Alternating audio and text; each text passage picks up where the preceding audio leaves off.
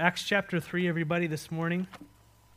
This is one day when Peter and John were going up to the temple at the time of prayer at 3 in the afternoon. It says, now a man who was lame from birth was being carried to the temple at the gate called Beautiful, where he was put every day to beg from those who were going into the temple courts. And when he saw Peter and John about to enter, he asked them for money. Lord God, we come before you today. And each of us is like this person, lame from birth. Something that is just a part of us. And Lord, we are in such great need of your mercy upon our lives. We're in such great need of your healing. And Lord, obviously that starts in our hearts. And so I pray that today your word would go forward, that anything that is not of you would be cleansed, Lord, that whatever is of you would remain in the hearts of your people. And we ask this in the name of Jesus. Amen. Chapters 1 and 2 of Acts, they give us an introduction on the promise of the Holy Spirit being poured out upon the believers, and then the subsequent multiplication of believers as Peter was empowered to preach the gospel. And so this group of people were gathered in the upper room, and Jesus had told them to go wait in Jerusalem until they received power. They received that power, and when they received that power, they began to speak in different tongues. And people were just amazed at what was going on because they were declaring and everybody's hearing the praises of God in their own language. And Peter begins to go and he goes, hey, and everybody goes, what in the world's going on? They must be drunk. There was a whole bunch of, there were mockers and seekers, and Peter goes to the Word. He just takes them right to the Word and says, this was that which was written. He didn't give them his opinion. He didn't go to do all that stuff. He said, this is what's going on, folks. And he started talking in the book of Joel. And he said, man, this is what God promised for us. That anyone who calls upon the name of the Lord shall be saved. And so the Holy Spirit was poured out. They were empowered to be witnesses. And they became witnesses. And after Peter preached, he didn't give them a fluffy gospel. He told them straight out that if they rejected the Messiah, basically he was on the throne and was getting ready to put his enemies under his footstool one day soon. If they did not repent and turn to the Lord, they were doomed. But that God was also on the throne, ready to give mercy to anyone who would call out to be saved. Praise God, amen?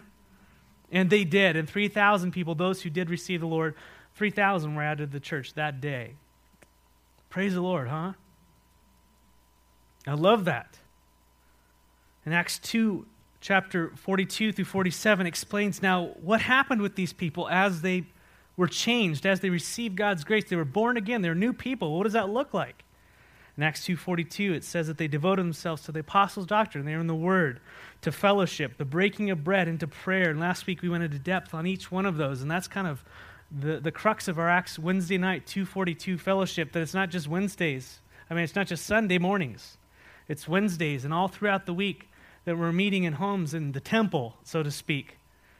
And we're in His Word. We're in, the Word of God, the Apostles' Doctrine. We're in fellowship, and that word fellowship is koinonia, and it has the idea of giving to someone who is lacking. We're all lacking something, aren't we? And we're put in a body for a reason. It shows in those verses 43 from 47, which I'll talk about just briefly, that there was a lack in someone's life, and people who saw it and had the ability to fill it as a response of God's grace, their love that was in their lives. They couldn't help but go and meet that need that they saw, and they did, and they sold stuff and whatever they needed to do to take care of one another. The love of God practically demonstrated His resources working through us, the body. And I proposed last week that is exactly how the gifts of the Spirit were to work in the New Testament church, that each of you have been gifted by God for the edification of someone else in the body in a way that they are not able to do themselves. And so that is the purpose and the heart through which the gifts of the Spirit are to be given in the church. You have the ability to teach, and you see this lacking this in someone else's life. You teach to give. Well, I'm lacking in a whole bunch of other areas. And I know many of you can go, yes, you are. That's why you're here. To bless me and edify me and lift me up so that I might bless you and edify. And this is all to bring glory and honor to God. And so when someone would speak in tongues in church and there was no edification, Paul came down on it like a ton of bricks, like a tongue of bricks. What did he say to him? He said, hey, you be quiet. Or let there just be 2 or 3. And if there are going to be people talking in tongues, you better have interpretation because that is love, that they be edified. Does that make sense? And so whatever we do, it must be done in that spirit. And that's the idea of fellowship, is that koinonia, is that longing to be together to give and to receive from the Lord that grace which he's given others. 2 Peter talks about that. And lastly, they devoted themselves to prayer. Well, first they were in fellowship, and then they broke bread together. This is communion, and were eating, or perhaps it's the Lord's Supper. They were eating food together, and they were celebrating communion. And lastly, they devoted themselves to prayer. And we see in verses 43 through 47, Acts 2, brief examples of how each of these lived out. And specifically, verse 46, regarding prayer, it says, every day they continued to meet together in the temple courts, and they broke bread in their homes and ate together gladness and sincerity of hearts. And that's where we find Peter and John at the beginning of Acts 3.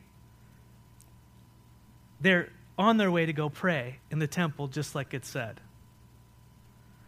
And it's interesting, just a little side note, that Peter and John were mentioned how many times you think in the book of Acts together? Take a guess. Come on, you guys know the number. 7 times, great. It's either 7 or Jesus, folks, come on.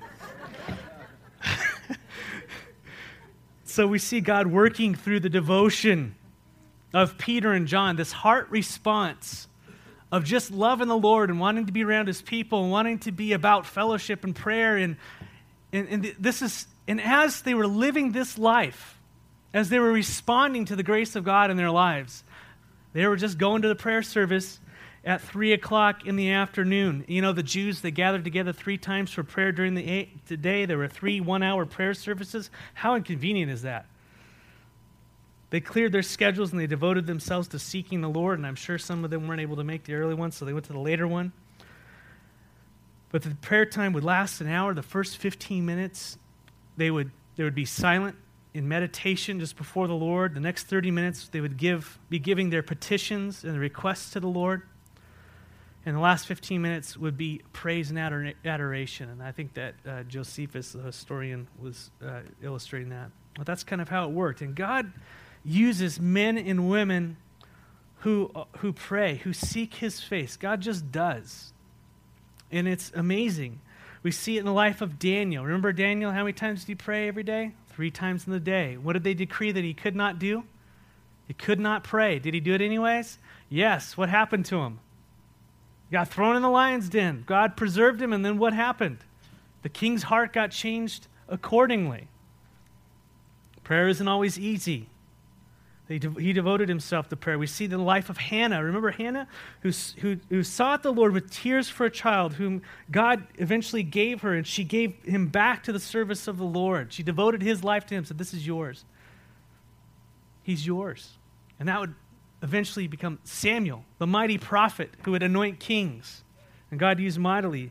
We see Jesus, who is a man of prayer. Before he went in and sought out the 12 who would follow him, he prayed all night, seeking God's will. He prayed all the time, often going off and deserting himself to deserted places, seeking the Lord's face.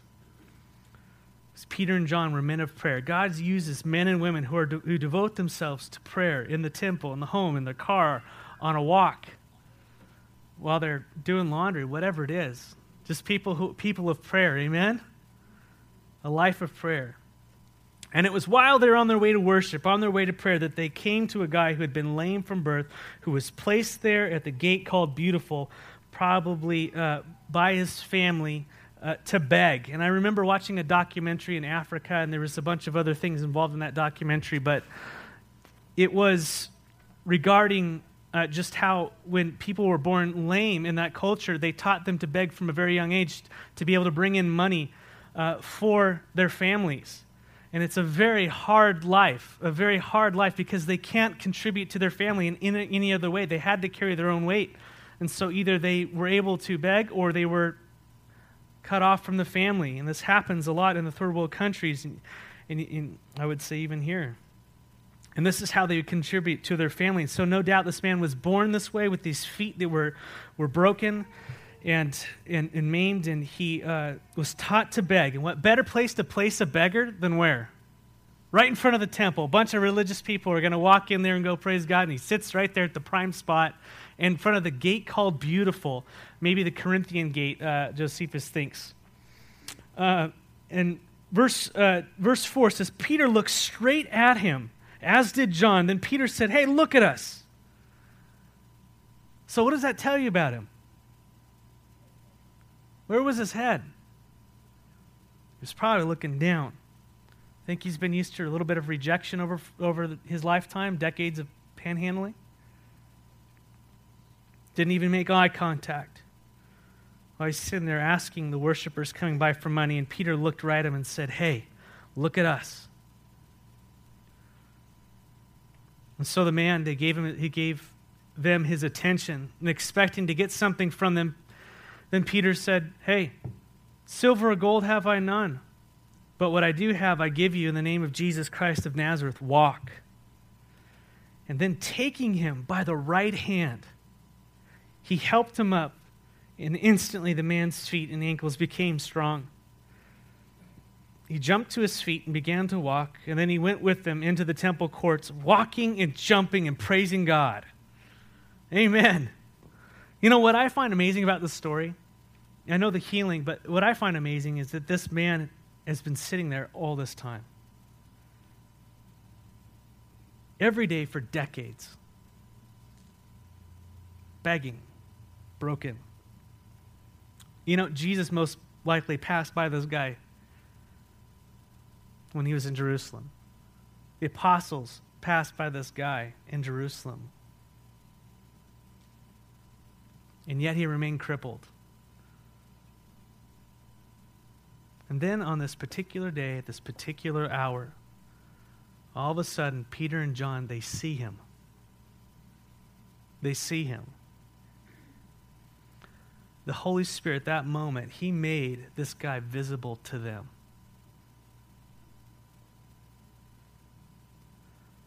Their spiritual eyes were opened. You know, there are times when I walk past people in need, and I walk past people in need, just oblivious to it. But the Lord has graciously trained me and is training me to be sensitive to his voice, his leading, as I walk past people. And then all of a sudden, they just are there, and it's like, hey, go over there. And I don't know what the situation is, but I know that I must respond to the Lord in his leading in my heart. And let me tell you what happens the moment I recognize that situation. Two things happen. One, I'm wrestling with God, and number two, I'm wrestling with my flesh, which is kind of the same thing a little bit, you know. Which God am I going to serve? And instantly I think of, oh no, you know, don't need to do that. Anybody have that experience? Oh, why should I bother them? I've got things to do. If you start having that conversation in your head, stop and say, Lord, what would you do? And if you find yourself starting to make excuses, that's not what the Lord would do. Move over towards that person and step out in faith. Their eyes were open. Last week, John and I and Ruthie were driving. We went to Safeway in the morning, and we were going to drop a book off at the library, and there were no parking spots, and so I was lazy and drove past and said, we'll get it on the way back out from Safeway. Parked in front of Safeway, went in Safeway, came back out, walked over to the library, and as I was walking into the library, I noticed an older couple, and there was a car there, and he was cussing in the door at his wife about something, and I'm like, okay, kids, this way. You know, and we walk in the library, put the book, and as I walk in, and I'm halfway past, on my way out, going back, and I just like, okay. And my excuse was, my kids, they're cussing, they're in a, protection, and instantly, it's just, there was this argument in my heart, and you know what the Lord was doing? He's saying, those are the kind of people that need me. And I put you here for that reason. And I'm not talking about those are the kind of people, because I'm those kind of people sometimes. Anyone? Lord, please make me have that heart to see the way you see. And he awakened me graciously. And here I am with my kids, and I said, we got to go back. And I went over there and talked with them, tried to get it started and all that stuff. And there's a signed conversation with the wife. And It was a great opportunity. And you know what she said while she was sitting there? She said, you know what? Police have driven by and saw us, and they didn't do anything. People have walked by for an hour now and did not see a thing. You're the only one who stopped. And my kids are sitting there listening to this whole thing. And I don't want to share anymore what went on, but God was gracious in that situation, in their hour of need, and He used me to do it, not because of me, in spite of me. And what that was, when we were talking and driving away, I said, who does that remind you of? What they said, no one came by and helped them. And John said, it reminds me of the Good Samaritan. Pastors walked by and said, oh gosh, don't want to deal with that situation. And all these situations were going on, and yet God's heart was beating for these people. And this is the heart of Christ, brothers and sisters. And when we are filled with His Spirit, and we're sensitive to the Lord in our hearts, we will see the world the way He sees it, and we can't help but dying to self and saying, how can I serve you? How can I serve you? How can I love you? How can I get out of my way? And like Peter and John, that's not going to happen every time you pass someone.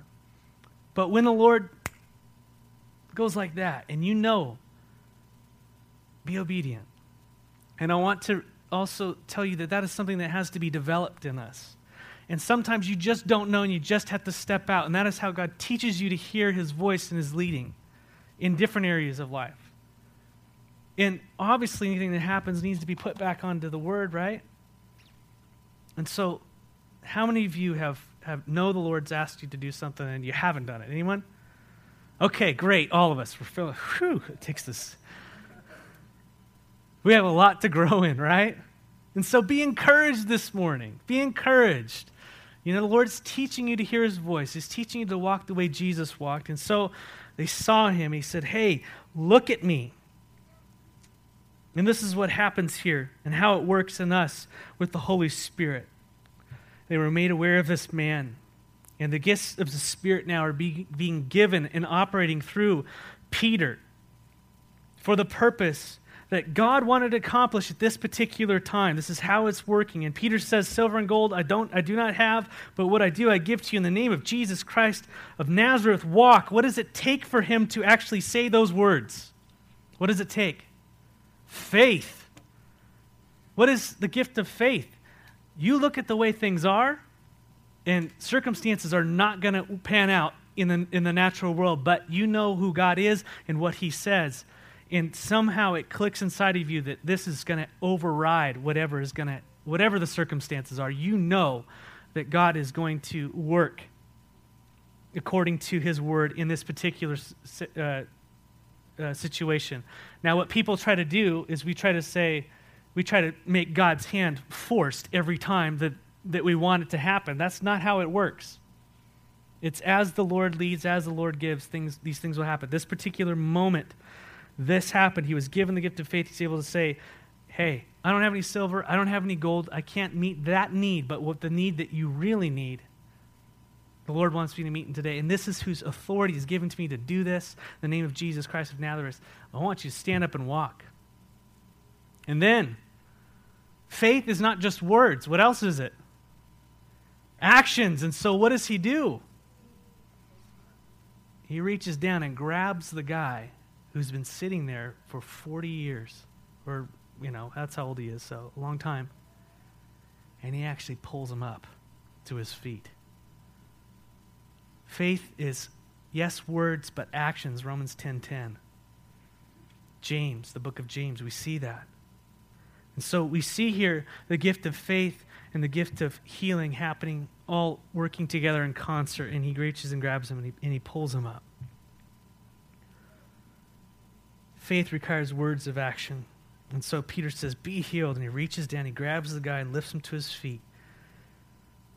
And this is a beautiful way of how the Holy Spirit works in and through the life of a believer. And this is an example of healing here, how that's worked.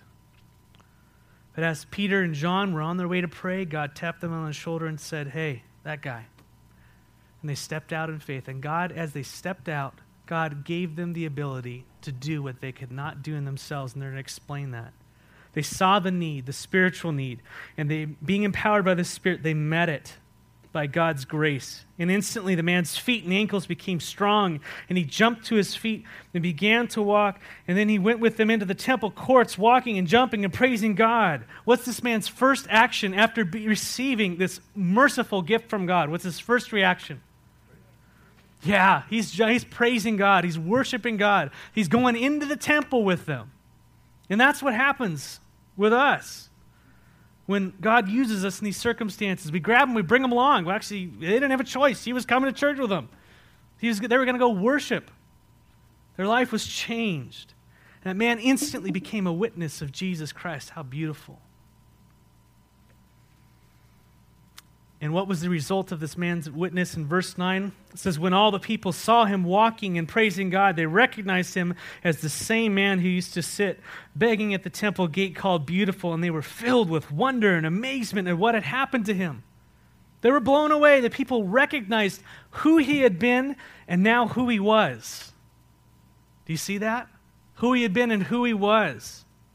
This is the most powerful witness. It is a powerful witness. I'm telling you, I once was lost, but now I'm found. I was blind, but now I see.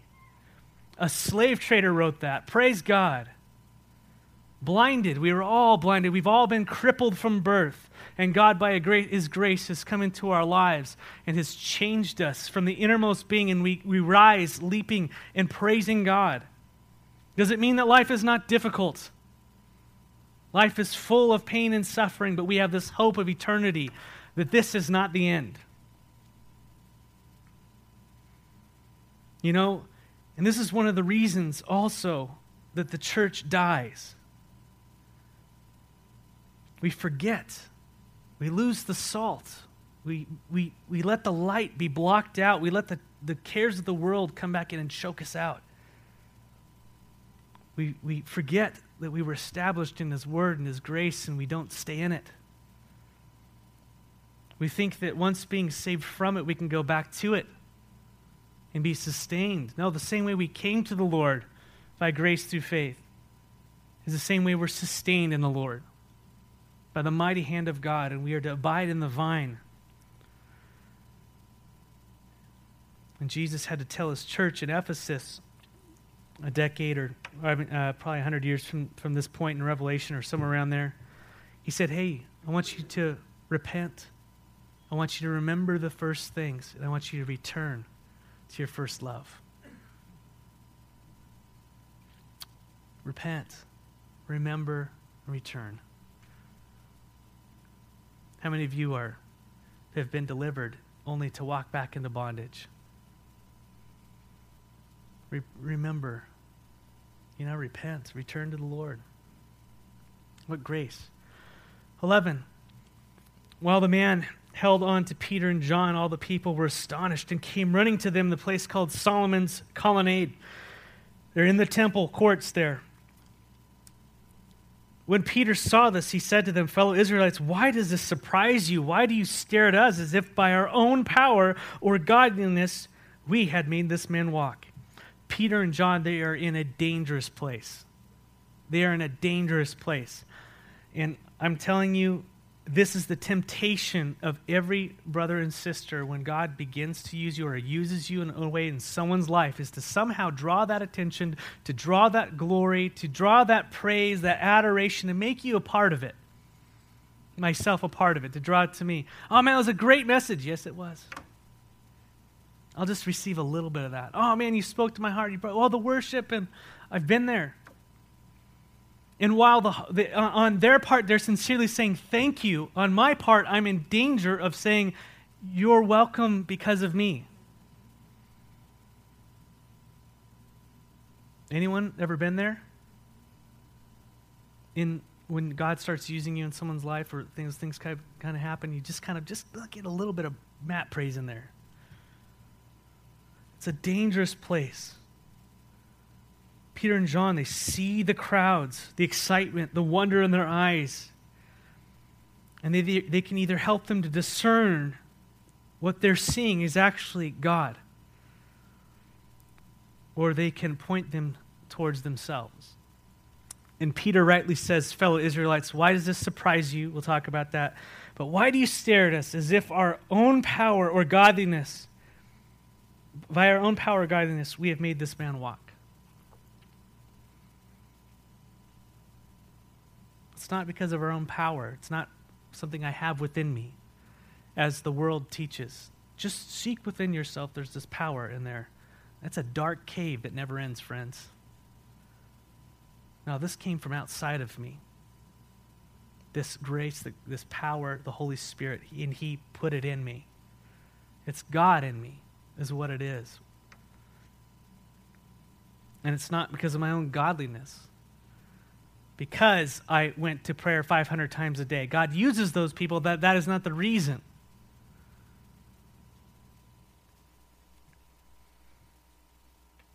He's not saying that personal holiness is bad. He's saying it's not the source. And then he goes and says, you know what? Hey, you shouldn't be surprised at what's happening. He tells them why. In the beginning, in verse 13, it says, the God of Abraham, Isaac, the God of our fathers, has glorified his servant Jesus. You handed him over to be killed, and you disowned him before Pilate, though he had decided to let him go. You disowned the Holy and Righteous One and asked that a murderer be released to you. You killed the author of life, but God raised him from the dead, and we are witnesses of this. Now, all of these people are gathered together to worship God. And interestingly, it was a God that they had rejected as a nation. A God that they had rejected as a nation. And brothers and sisters, it is possible to go to church at 9, 12, and 3 and to be totally and utterly lost. I would encourage you this morning to look at these people's lives and look at your own and ask yourself, why would Peter say such things to this church? Why would Peter say such things to this church? All these people who are gathered together to seek God and give to God and to worship God, and yet they were totally lost. Peter shares 7 things concerning Jesus in this group. 7 things with Jesus in the nation of Israel, speaking to this group. They're here in verses 13 through 15, and I want to show you a pattern. I just read you to him, the God of Abraham, Isaac, and Jacob, the God of our fathers has glorified his servant Jesus, and he goes on down the list. He shows 7 things to them. If you can go to the next slide. But it's interesting the way the Bible does things. I think it's an acrostic. But if you take the first and the last, they're similar. The God of Abraham, Isaac, Jacob, the God of our fathers has glorified his servant. Well, how does that relate to the last thing that was said? God raised him from the dead. And Peter's not arranging this way. He's speaking by the Holy Spirit. But this is how the Word of God is laid out. Now the next thing. You handed him over to be killed? Well, you killed the author of life. Next thing. You disowned him before Pilate, though he had decided to let him go. How did you disown him before Pilate? Well, you asked that a murderer be released to you instead of him. You disowned him. Now this is how the scriptures work, and it's centering down on the center theme of what happened as a nation in their hearts. And this is the last one. It says, you disowned the Holy and Righteous One. That's the core of what happened. You disowned him. You disowned him. And the next one says, and we are witnesses of this. That's all right. So these 7 things. The God of our fathers has glorified his servant Jesus, and you disowned him before Pilate when he was going to let him go. You disowned the Holy and Righteous One. And guess what? You asked for a murderer in his place. You asked for a murderer in his place. And brothers and sisters, listen up. This is what happens when we disown Jesus from our families, from our cities, our nation. We exchange innocence for murder. That is what we do. Abortion. I mean, just look at that one thing. We exchange life for death, and we excuse it away. I mean, you could go on, but evil is exchanged for innocence. Evil's called good and good is called evil. We surround ourselves with darkness so light doesn't expose us. We surround ourselves as a nation with darkness so light no longer penetrates us.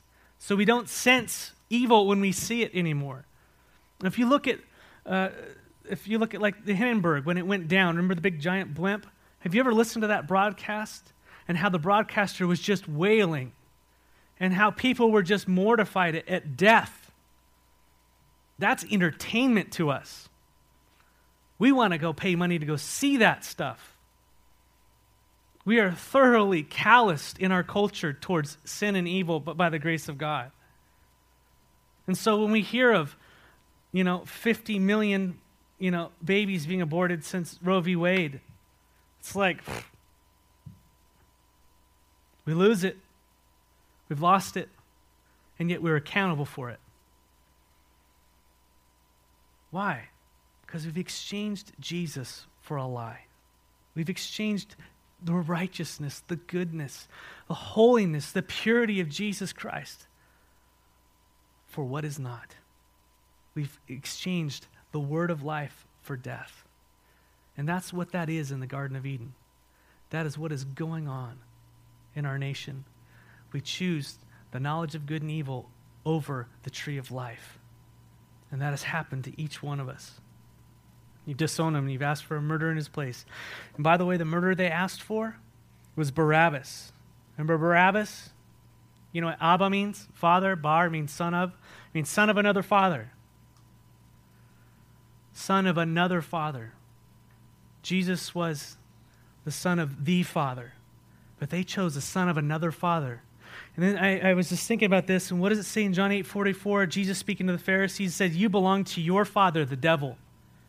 And you want to carry out your father's desires. He was a murderer from the beginning, not holding to the truth, for there's no truth in him. The son of another father. You chose the murderer. His father is Satan. You chose him. And that is what we've chosen. We always look at, the next thing down, and that's Satan's way of separating himself from us. We don't see him. We just see some little twist. And we accept it. They exchanged the son of the father for another son of another father. You killed the author of life, but God raised him from the dead. And Peter reiterates, we're all witnesses of this. We saw it. We're here. We were there.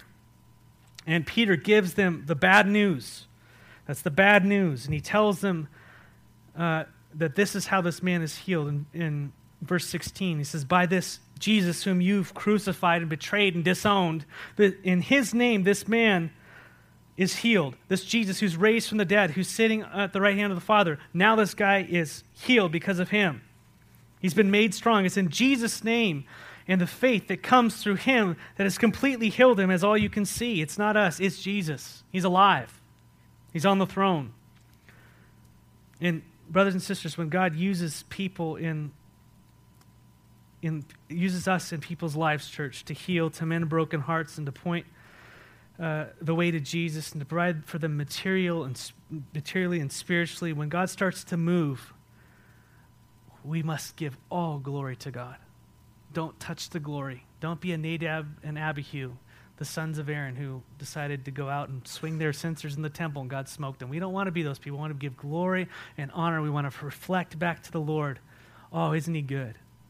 Praise the Lord. Help them to discern that this is from God.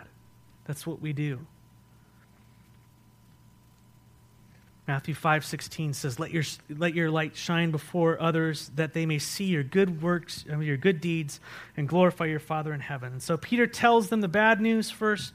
You disown the holy and righteous one for a murderer. You killed the author of life, but God raised him from the dead. You're all guilty.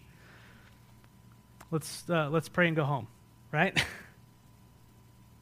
No, that's not it. And again, this is how we're to preach the gospel, friends. This is how we preach the gospel. Bad news first.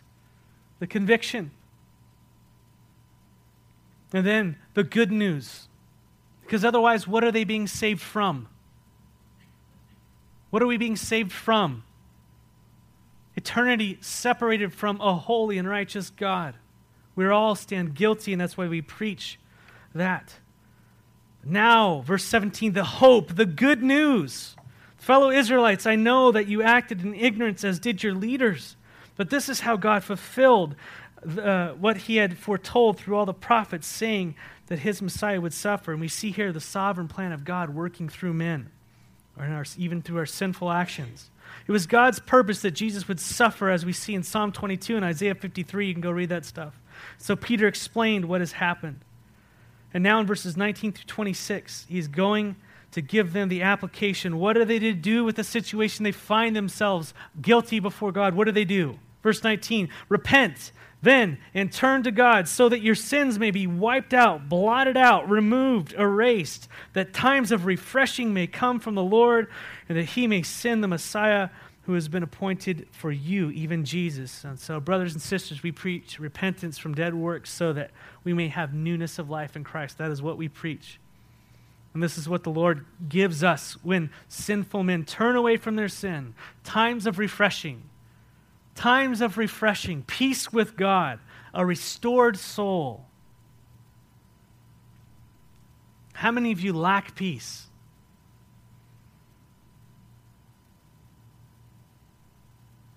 How many of you have sin running around in your lives and things that God would say, hey, turn from that darkness?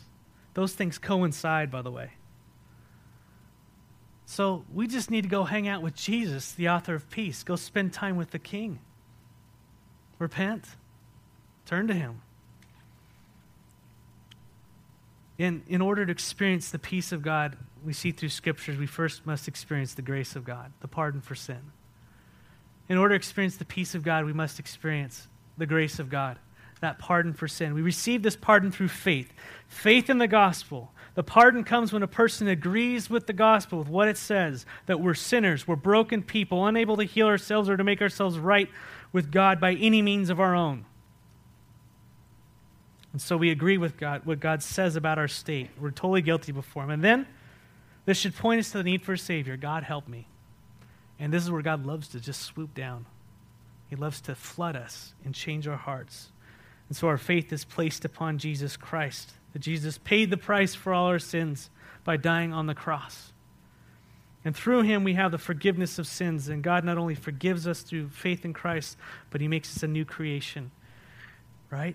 We become new creatures, no longer children of wrath, but children of God, and are given the Spirit of God who leads us in the truth. And so Peter says, repent that times of refreshing may come from the Lord, and that he may send the Messiah who has been appointed for you, even Jesus, so that you may have the Lord. Verse 21, I want to finish up here. Heaven must first receive him until time comes from God to restore everything as he promised long ago through by his holy prophets. For Moses said, the Lord your God will raise up for you, this is Moses speaking, the Lord your God will raise up for you a prophet like me from among your own people. And you must listen to everything he tells you, and anyone who does not listen to him will be completely cut off from their people. How many of you like black and white, right or wrong, truth, false, speaking? Everything in this world is like, maybe. If it's truth to me, it's truth to me. No, there are absolutes in this world.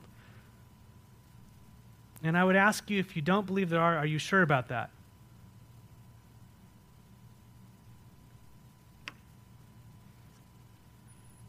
And I ask you again, are you sure about that?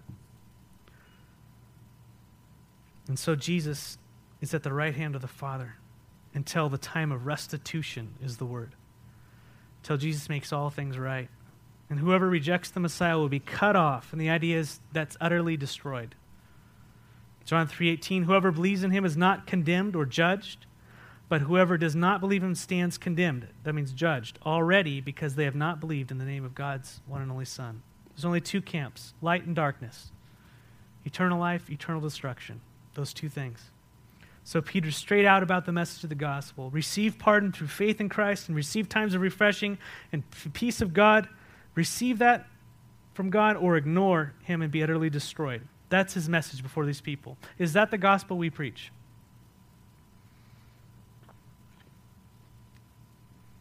And obviously there's ways to package that, I'm not talking, but I mean the heart of the gospel, that is what we preach. Christ and him crucified. The way, the truth, the life. Not about behavior modification, it's about repentance.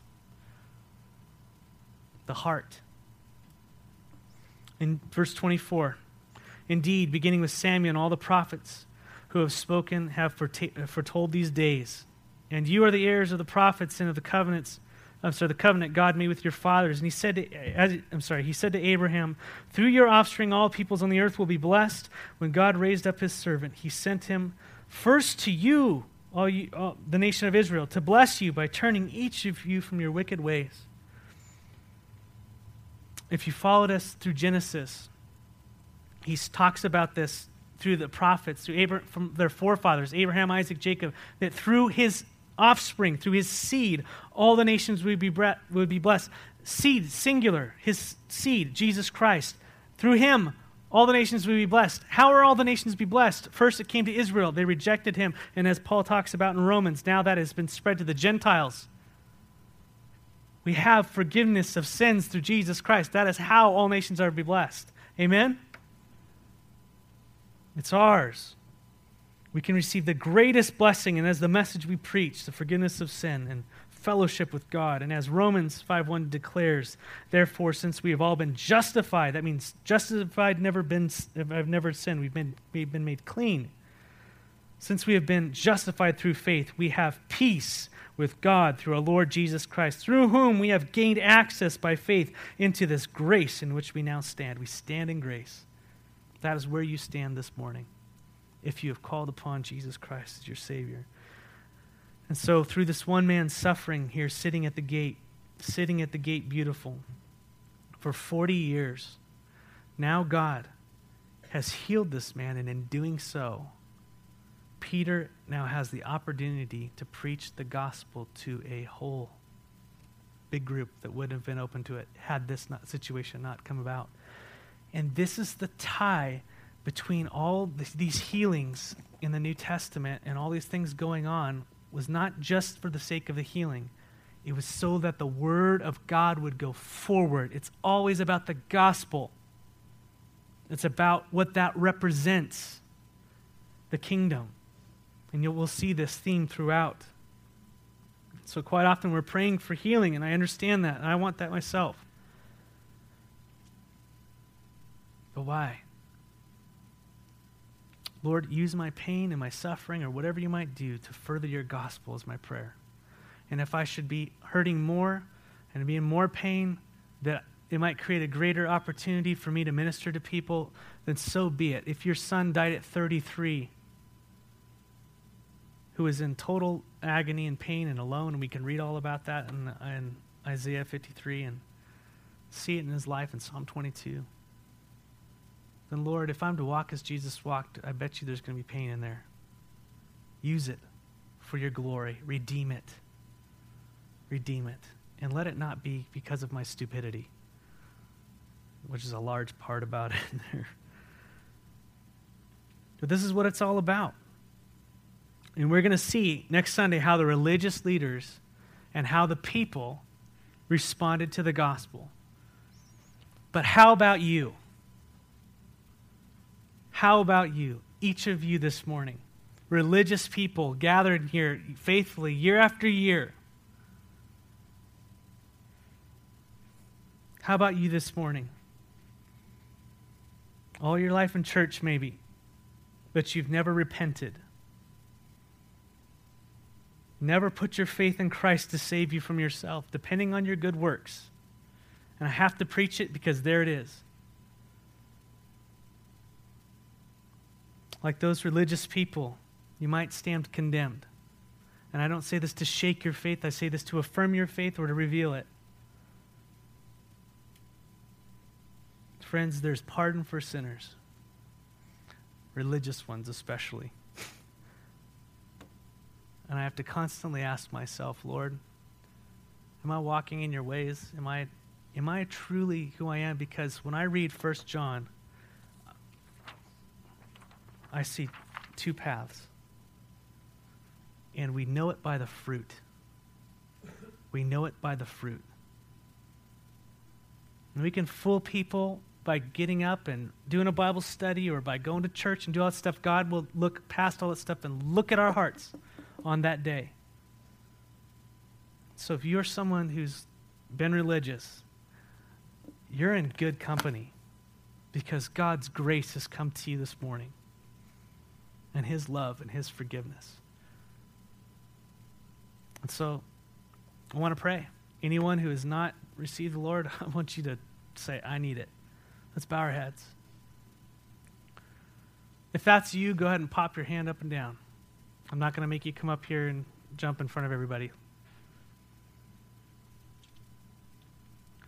If you are that person who says, I've been just totally religious on the outside, but my heart is dead, and I need healing, Lord, raise your hand.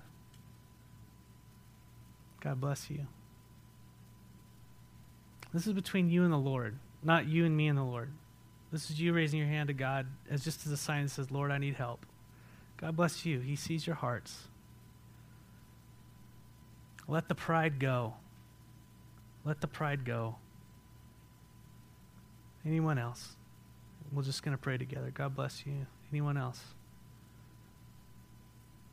And know that you can come up to us and pray with us after service or whatever it is, that the Lord might bless you and just point you to him.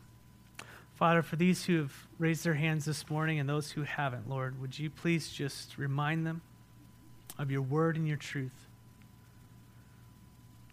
that you died for sinners. Would you, by your grace, cause their hearts to repent and to turn from their evil and go towards you, the light? Would you fill them with your Holy Spirit? Would you encourage them today that they are no longer walking that way and that they are now sons and daughters of the King of Kings? And Lord, for those of us who are religious and have that outward fig leaf and the smile and all the things that go on, you see right through us. And oh, how we need you. We need you every day, Lord. Would you come and cleanse our hearts? Would you come and reveal our sin and take it away, Lord, and establish us in grace? We love you so much. We ask that you would continue to work in the hearts of your church. Bless us as we go out. We pray that we would have eyes to see the world around us now. In the name of Jesus, we pray, amen.